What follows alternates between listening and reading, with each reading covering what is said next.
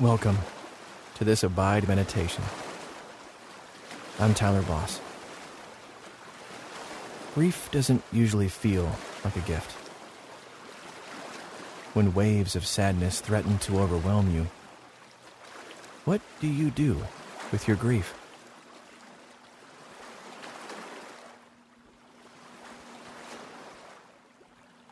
Take a deep breath and settle into this time of meditation. You can bring your whole self to God. He's not afraid of your grief.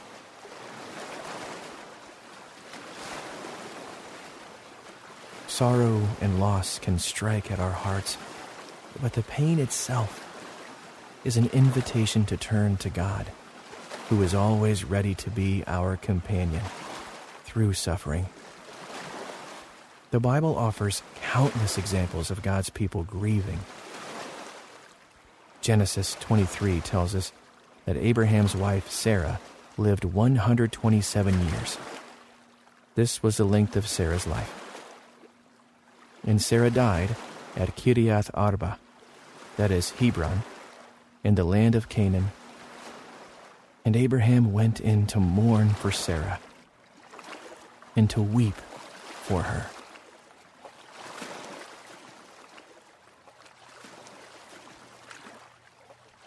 When we lament the losses and suffering that are a part of life on earth, we're also invited to hope.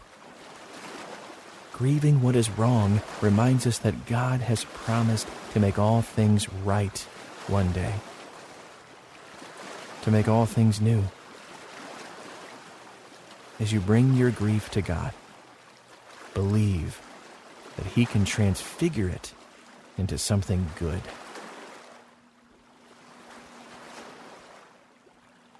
Take a centering breath and open your heart to God, who is present with you right now. Your grief is something He understands intimately.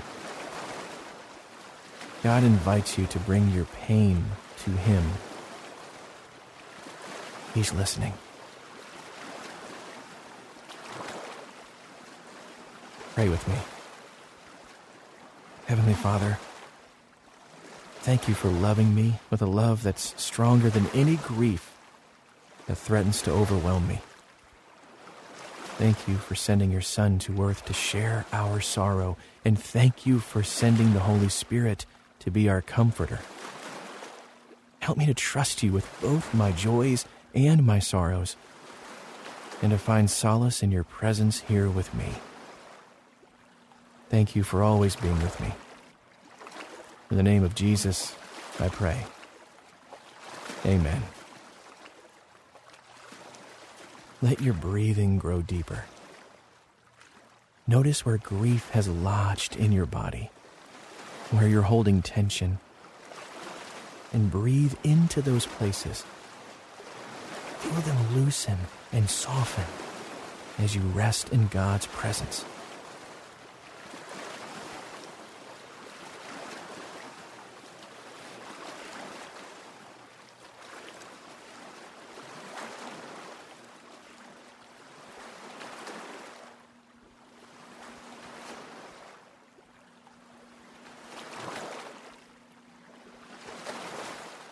Before we go on, ask the Holy Spirit to search your heart and reveal to you any sins that you're carrying that you need to confess to God.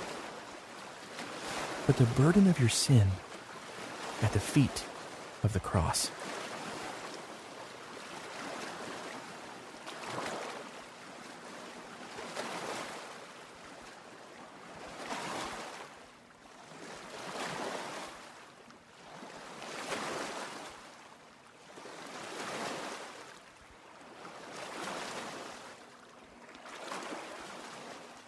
Because of the Lord's great love, we are not consumed by our sorrow, our grief. For His compassions never fail. They are new every morning. Oh, great is His faithfulness. Listen to Genesis 23, verses 1 and 2 in the New Revised Standard Version. Sarah lived 127 years. This was the length of Sarah's life. And Sarah died at Kiriath Arba, that is, Hebron, in the land of Canaan. And Abraham went in to mourn for Sarah and to weep for her. Let me read that for you again. As I do, ask the Holy Spirit to illuminate a word or phrase, something that strikes you that you never understood before. Sarah lived 127 years. That was the length of Sarah's life. And Sarah died at Kiriath Arba, that is Hebron, in the land of Canaan. And Abraham went in to mourn for Sarah and to weep for her. What stood out to you? Meditate on that word or phrase now.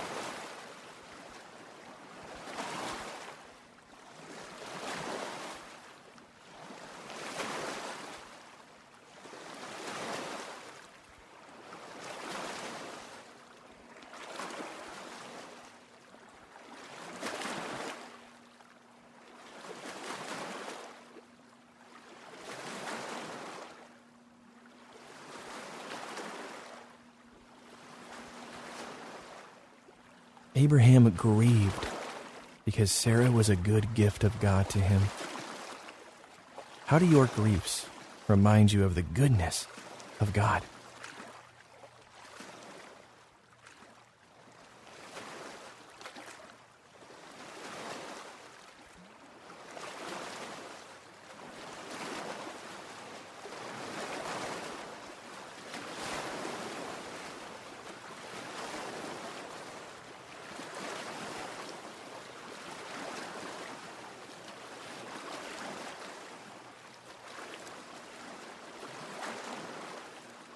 Losing someone we love, even if they've lived a long and full life, is difficult.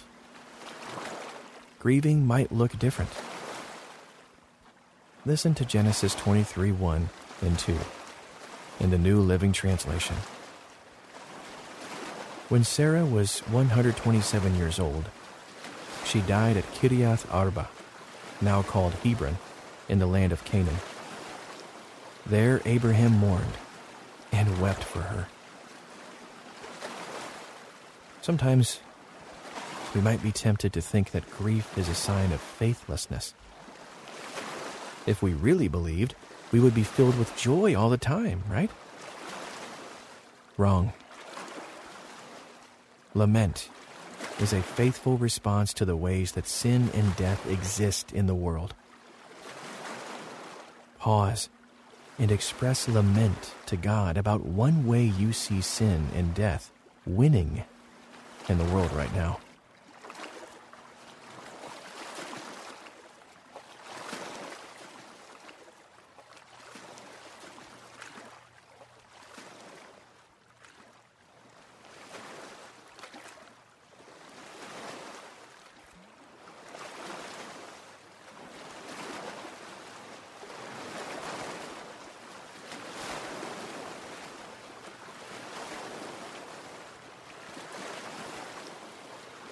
Ask God to bring hope and resurrection to the place of your lament.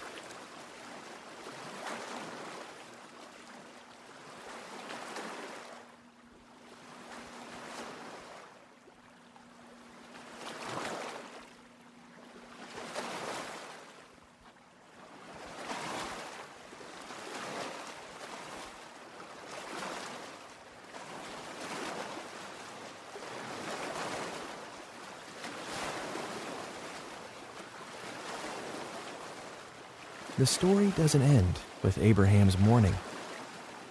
Listen to what he did next. The next 2 verses of Genesis 23 say, "Then, leaving her body, he said to the Hittite elders, 'Here I am, a stranger and a foreigner among you. Please, sell me a piece of land so I can give my wife a proper burial.'" Put yourself in Abraham's shoes. For decades, you've been living a semi-nomadic life in the desert, waiting for God to make good on his promises. God had promised you descendants and a home in the land of Canaan, where you live as a foreigner. Now, you've got just 2 sons and no homeland. And your wife has died. How are you feeling?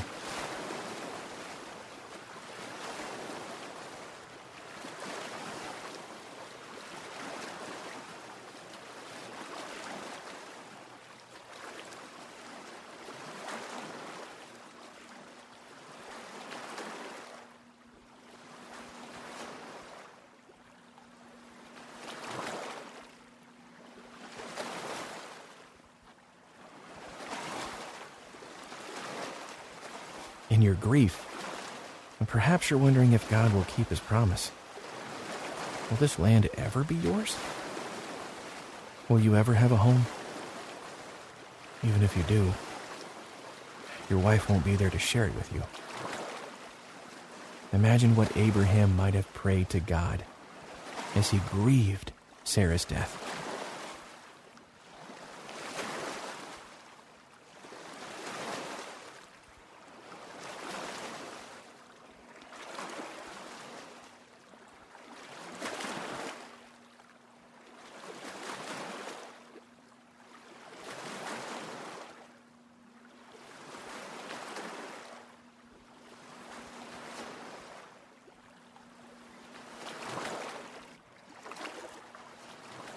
But you decide to take a step of faith, believing that this land God has promised you will belong to your descendants one day.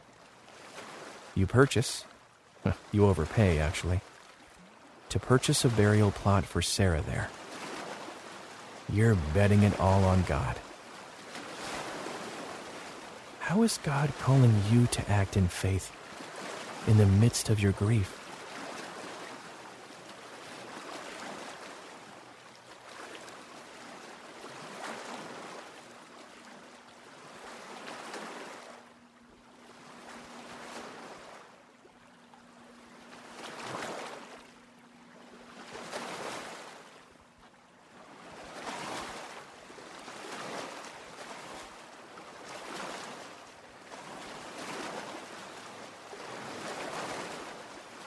Grief can be clarifying.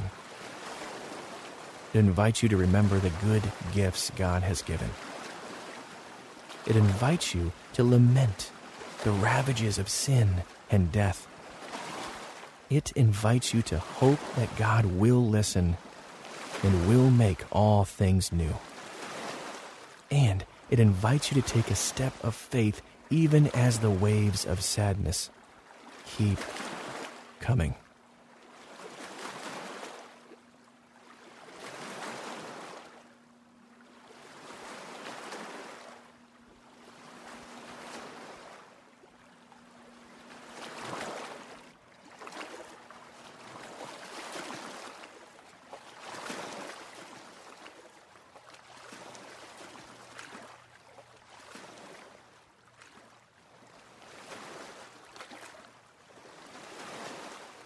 Pray with me.